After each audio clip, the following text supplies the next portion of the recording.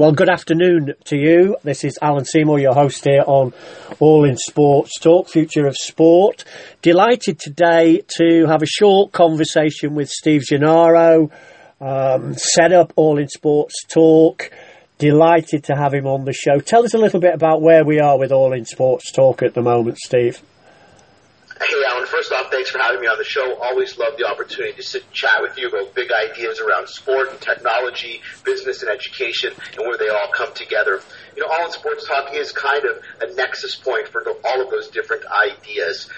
Beginning January 1st, 2017, we moved to 24 hours a day, 7 days a week, soccer talk radio. So we became an online, internet-based radio station where the focus was just to talk about the great game of soccer and sport and how that intersects with all different types of life. So we have shows that cover the different leagues, the different players, the scouting reports, but also shows like yours that come on and talk about the business aspect of it, the marketing aspect of it, the technology aspect of it, the educational aspect of it. And so All in Sports Talk moved to 24/7 soccer at the beginning of 2017. We continue to grow, more than 30,000 listeners every single month around the globe.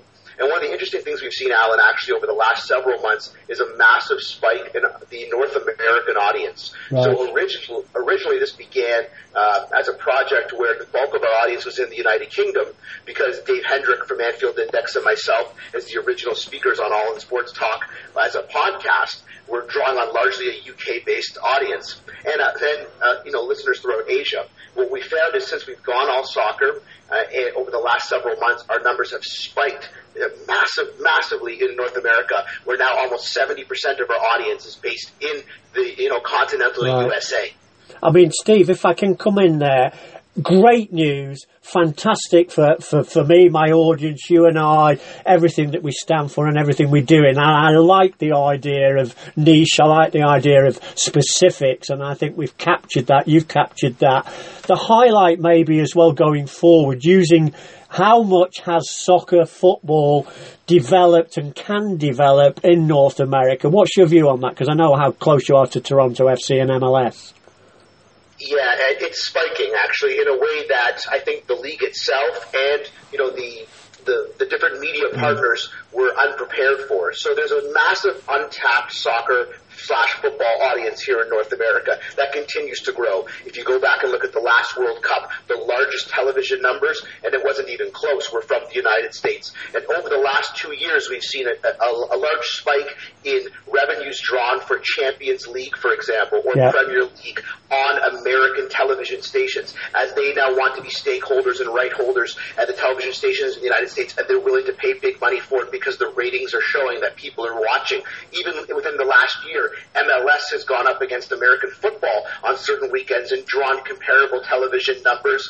Last year in Canada, which is not the United States, a much smaller country, only 33 million people in Canada, but 4 million people in Canada watched the MLS Cup final, which Toronto FC played in last year. That's a phenomenal number of viewers coming from such a small country and such a small marketplace.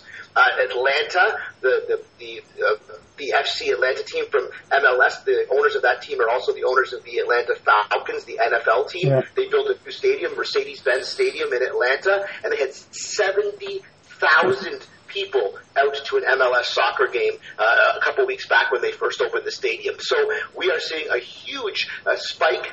And Alan, as we talked about before, sort of niche marketing, segmented marketing, targeted marketing, looking for the gaps that exist in the marketplace, the untapped audiences. Absolutely. Yeah. And that's what the North American soccer or football audience is right now, and that's where All in Sports Talk has sort of slipped nicely into the overlooked spaces of the regular everyday soccer fan in North America who just isn't getting enough access to content or material because soccer is still maybe the fourth most important sport when it comes to the media outlets themselves. They view soccer as maybe the fourth most important sport, but when we look at the demographics of immigration, of population growth, of population density, and of actually who's interested in what sports, soccer's actually played as number 2 sport in North America, even though media outlets see it as number 4 or number 5. So we found a market there that is untapped, and we are actively and aggressively trying to overtake even more of it. I mean, that's great news, and I absolutely get it when we talk about potential and the potential, how that potential is now developing, possibilities into probabilities. Great little segue maybe to put some closure and summation on some of those points you've made there. I'm in the business, sport business, future of sport. We touched upon or talked about education. Numbers are very important. You're coming across to the UK in a few weeks' time, Steve.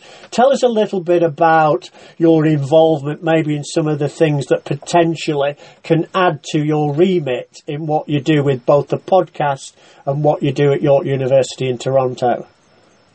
Yeah, I'm looking forward actually to coming to the conference next month, coming over to do more work with Future of Sport. I was there last year. It was a great experience. While I was there, although I came as a presenter, as a speaker to talk about All In Sports Talk and starting your own your own online radio station or having your own voice, your own say is independent media, which is what I teach about at York University in Toronto, Ontario, Canada. Independent media, starting your own media, being your own media.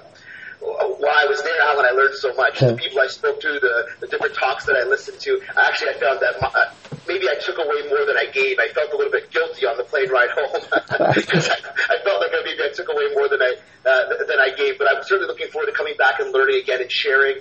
As far as the university goes, again, I'm looking forward to working with the students who are coming from Florida, the students who are already there in Worcester, and anyone else who's coming as well. I love working with the students, love their energy, love to learn from them and to hear about their ideas, and also to share with them some of my experiences within the marketplace and within education along the way. Yeah. For All In Sports Talk, there's some interesting things coming for 2018 where we're actually looking to open a new station, All In North America, which will focus specifically on the game within North America. And so we'll have All In Sports Talk Global, which will remain, and then All In Sports Talk North America looking to launch in 2018. And while I'm over in the UK for this particular conference, Future of Sport, we'll have to see, but maybe if there's enough interest from the student body who's there and from some of the other presenters and people who will be around, perhaps even an All In UK might also be on the forecast for 2018. Absolutely brilliant. Very short, sharp. Really appreciate you popping into my show today, literally, and we'll do a lot more over the coming weeks, and we'll be reporting live back into the show, back into All Sports Talk, as we do in November. So many thanks for coming on to today's show, Steve. Thanks, mate. Looking forward to seeing you soon, and up the Reds. Cheers, man. Bye.